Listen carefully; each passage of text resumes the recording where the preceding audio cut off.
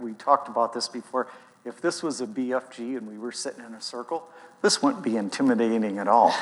But actually, when I look out there, I see everybody that's treated me really good, so this isn't intimidating.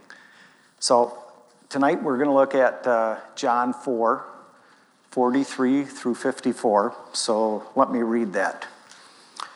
After the 2 days, he left for Galilee. Now Jesus himself had pointed out that a prophet has no honor in his own country. When he arrived in Galilee, the Galileans welcomed him. They had seen all he had done in Jerusalem at the Passover feast, for they had also been there.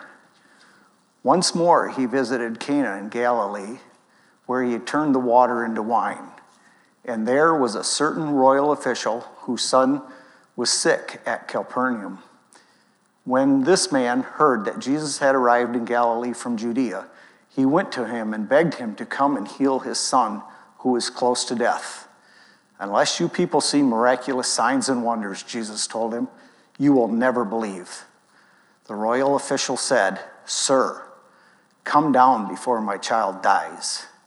Jesus replied, You may go. Your son will live. The man took Jesus at his word and departed.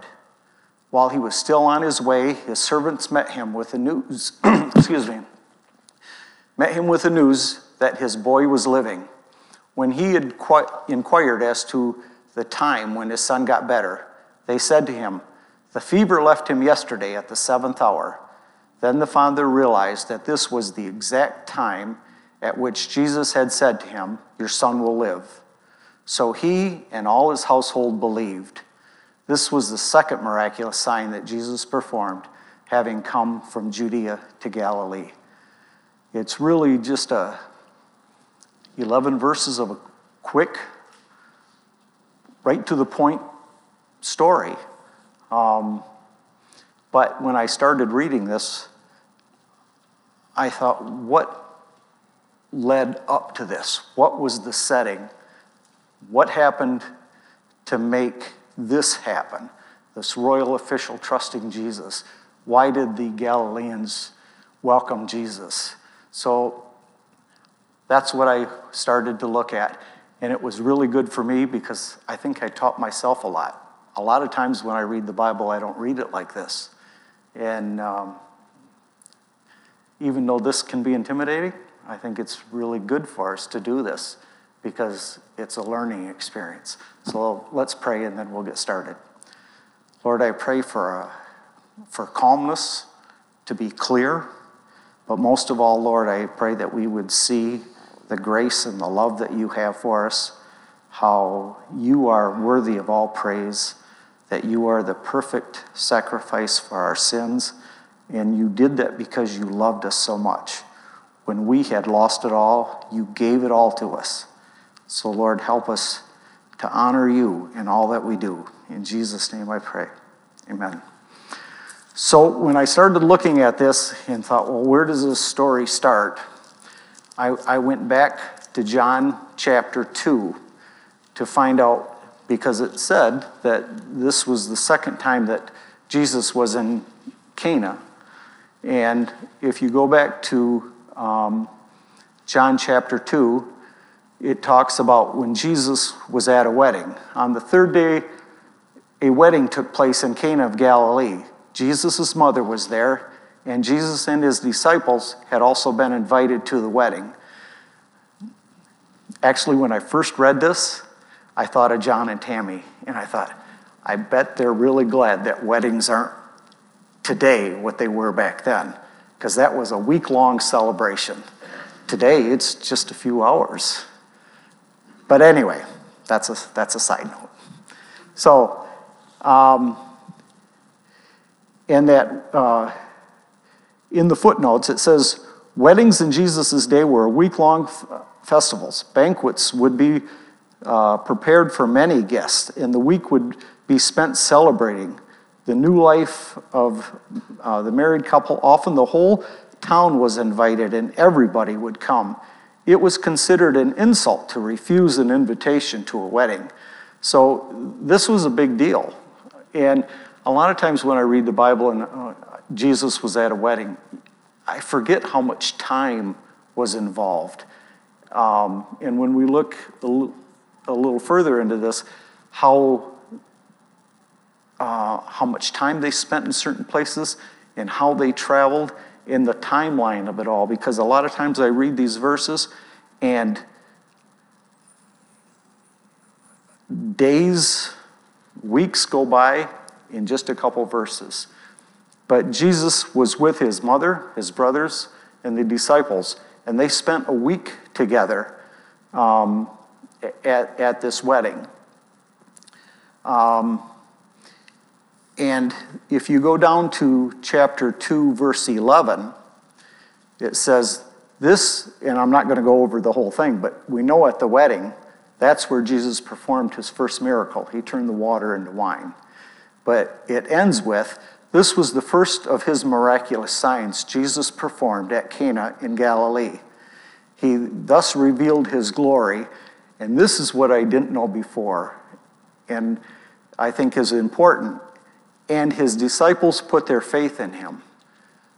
I always considered, the disciples put their faith in Jesus the minute he called them and they said, okay, we'll follow you.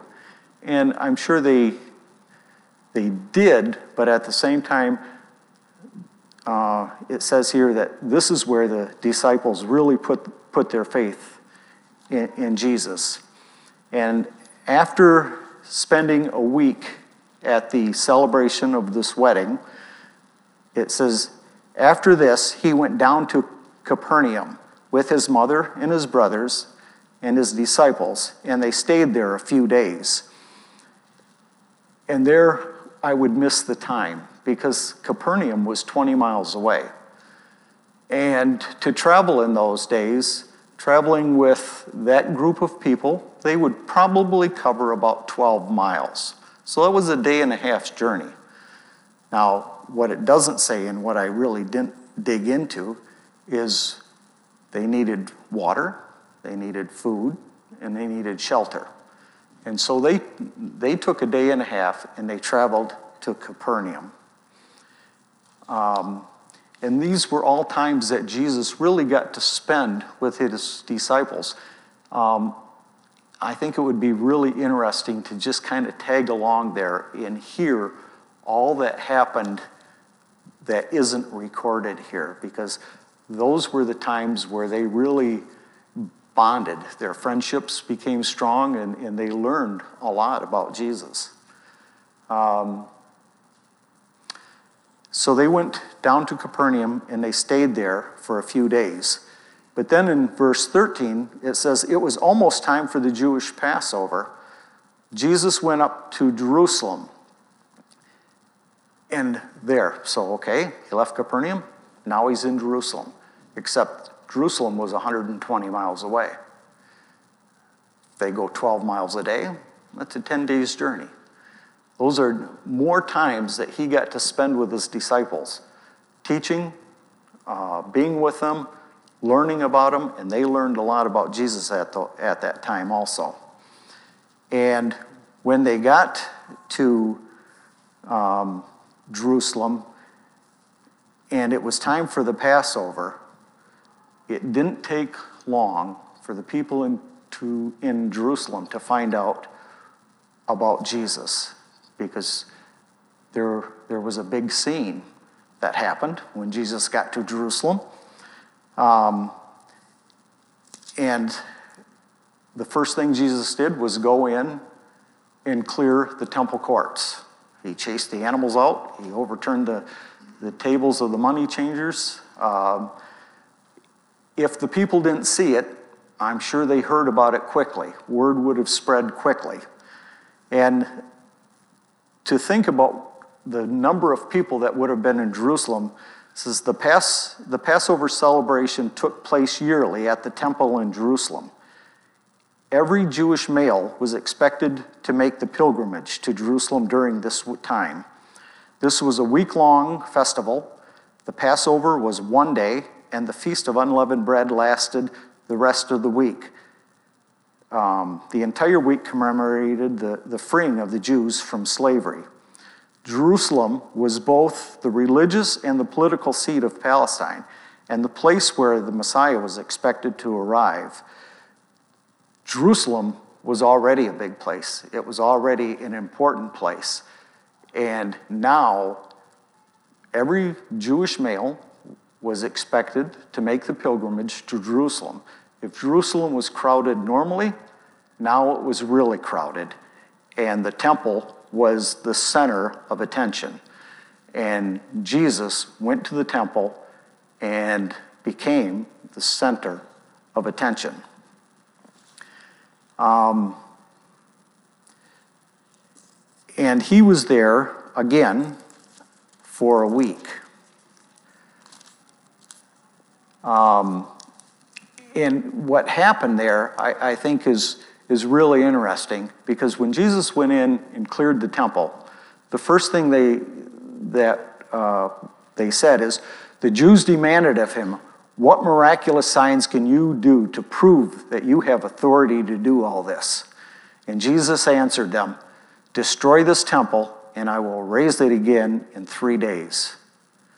And when I read that, and because a week ago Sunday morning, when John was preaching, those were the words that the Pharisees used to put Jesus on trial and bring him to the crucifixion. And, I started thinking, that didn't happen by mistake. Jesus basically turned himself in for that trial. And here, after clearing the temple, Jesus says, "Destroy this temple, and I will raise it again in 3 days." He was giving to the Pharisees, to the Jewish rulers, exactly what they needed to bring Jesus to the cross. And I thought that was really interesting.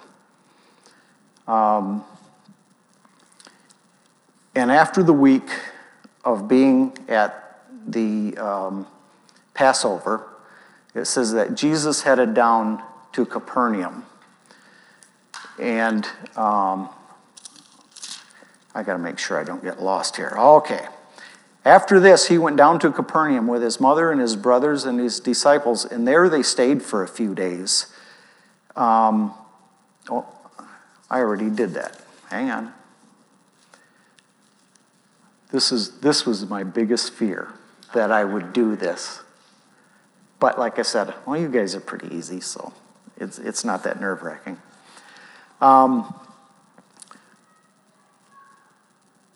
One thing I did, when Jesus went down to Capernaum, I didn't realize how important Capernaum was to Jesus' ministry. This is where Jesus called his disciples. Many of the disciples, he called Matthew to be the disciples. He also called Peter and his brother Andrew, and James and John, the 4 fishermen, to be the fisher of men. Capernaum was an important place. It says, Capernaum became Jesus' home base during his ministry in Galilee. Located on a major trade route, it was an important city in the region. A Roman garrison was there and a custom station. Capernaum is where Matthew was called to be a disciple. The city was also the home of several other disciples, the 4 brothers, the 2 brothers and the 2 brothers. It had at least one major synagogue, and Jesus made this his center of operations, even though he condemned it for being a city of unbelief. I thought that was interesting, that's where Jesus used as his home base for his ministry in the Galilean region.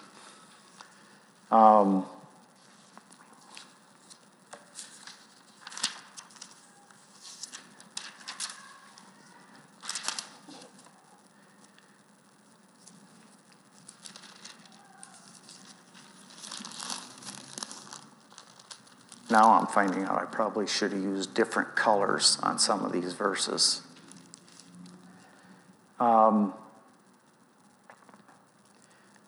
But I'm going to back up just a little bit because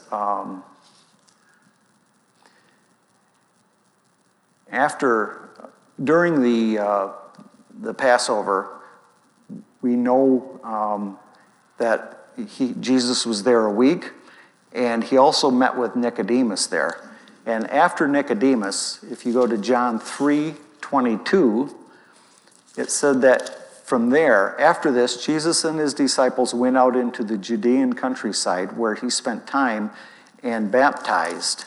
So there again, he traveled and he spent more time with his disciples. And if you go to John 4, verses 1 through 4, the Pharisees heard that Jesus was gaining and baptizing more disciples than John, although in fact it was not Jesus who was baptizing, but his disciples. When the Lord heard of this, he left Judea and once more headed back to Galilee. He was going to go back to Cana, and he had to go through Samaria. Now we know what happened in Samaria. We know that that wasn't the land that they normally traveled through, but he did. And he met the woman at the well, and he stayed in the city of Sychar for a couple days. And many people believed in Jesus. And that brings us right back to where we started in John 4, chapter 43. After the 2 days, after he left Sychar and headed, after the 2 days, he left for Galilee. Now, Jesus himself said that a prophet has no honor in his own country. And when he arrived in Galilee, the Galileans welcomed him, for they had seen all that he had done in Jerusalem at the Passover feast. And I started thinking, okay, what were the things he did at the Passover feast? He was there for a week. So I went back to John 2, verses 23 through 25. Now, while he was in Jerusalem at the Passover feast, many people saw the miraculous signs he was doing and believed in his name. But Jesus would not entrust himself to them, for he knew all men. He did not need man's testimony about man, for he knew what was in a man. And when I started reading that, they saw the miraculous signs that Jesus was doing, and he was there for a week. So I started thinking, what would be the miraculous signs he was doing? And I think we can probably all kind of, from other Bible stories, decide, what were the miraculous signs Jesus did? Did he have somebody put their hand inside their cloak and pull out a withered hand and pull out a hand that was completely functional and good? Did he reach down and pick a man up who was lame and give him his legs and feet back? Did he pick up some mud and spit in it or pick up some dirt and spit in it, make some mud and put it on their eyes so they could see? Did he touch their ears and give them hearing? What were the miraculous signs? I guess when I read this, those were the things that I thought of. So,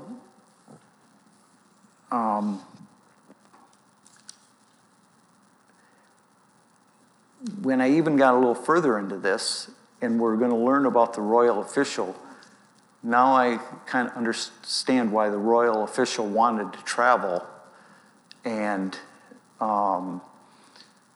see Jesus and ask him to come and heal his son. All the Jewish men were at the Passover. That royal official would only make sense that he was there too. He would have either definitely heard of the miraculous signs Jesus was doing, or he would have probably even seen some of those miraculous signs that Jesus was doing. But at the end of this, it says, Jesus would not entrust himself to them, for he knew all men. He did not need man's testimony about men. And the footnote down here says, the Son of God knows all about human nature. Jesus was well aware of the truth of Jeremiah 17:9, which states, "The heart is deceitful above all things and beyond cure. Who can understand it?" Jesus was discerning and knew that the faith of some of the followers, some of the people that saw him do those miraculous signs, their faith was superficial. Some of the same people claiming to believe in Jesus at this time would later yell, "Crucify him." Those we know that the Pharisees yelled at. We know that many of the Jews yelled at. And those were a lot of the same people that would have seen Jesus and heard Jesus during the Passover time. But going back to our story about the royal official,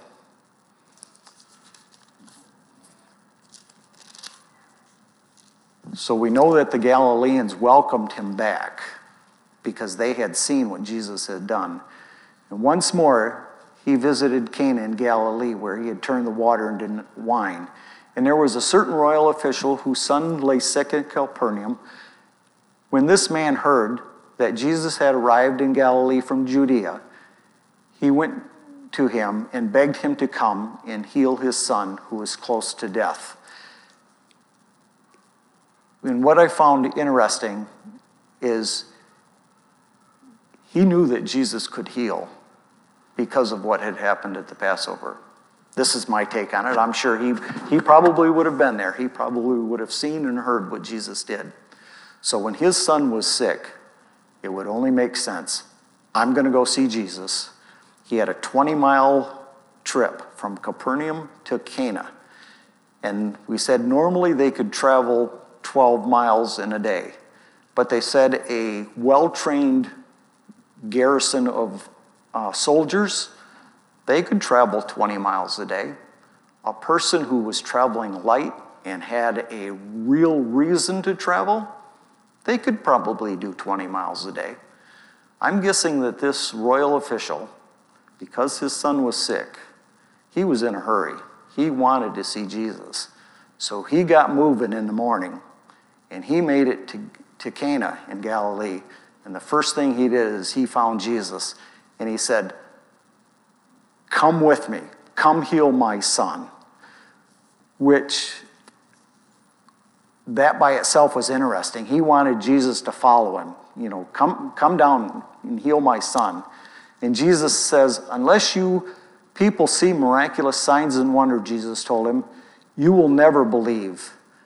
But, it almost sounds like Jesus kind of put him in his place a little bit, But it didn't deter him at all. He said, "Sir," and he put Jesus in a place of authority, "Sir, come down and heal my son." And then I started thinking about that. Well, that kind of makes sense. When Jesus was at the Passover, the people that he healed and performed those miraculous signs for, he was physically there. Did he touch them? Did he stand them up? Everything he did to heal those people, he physically was there. But now he says to the royal official, "You may go, your son will live." That would have been really interesting to see how Jesus said that. Because when you read it here, you could say, Jesus looked at him and said, unless you people see miraculous signs, you'll never believe. You may go, your son will be healed. Did he slough him off and just tell him to go? Or did he look at him with a lot of compassion? And did he say it in a way that the royal official had to believe him? Your son's going to live. And I would suggest that that's how Jesus said it, because the royal official took him at his word and headed back home in believing that his son was going to be healed. And it said later on in this that Jesus told him that at the 7th hour. So that means that man started back to his home in Capernaum later in the day. That means that 20-mile hike didn't happen in one stretch. He would have spent the night. And the next day, he would have arrived home. But his servants saw that the fever broke and that the son was going to be healed.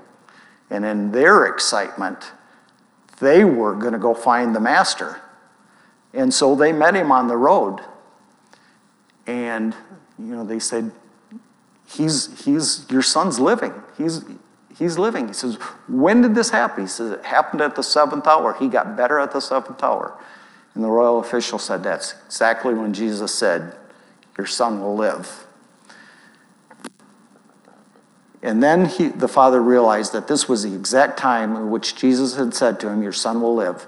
So he and his household believed this was the second miraculous sign that Jesus performed, having come from Galilee, from Judah to Galilee. And so now I started thinking, how do we make this for your one? So I put my interpretation on it.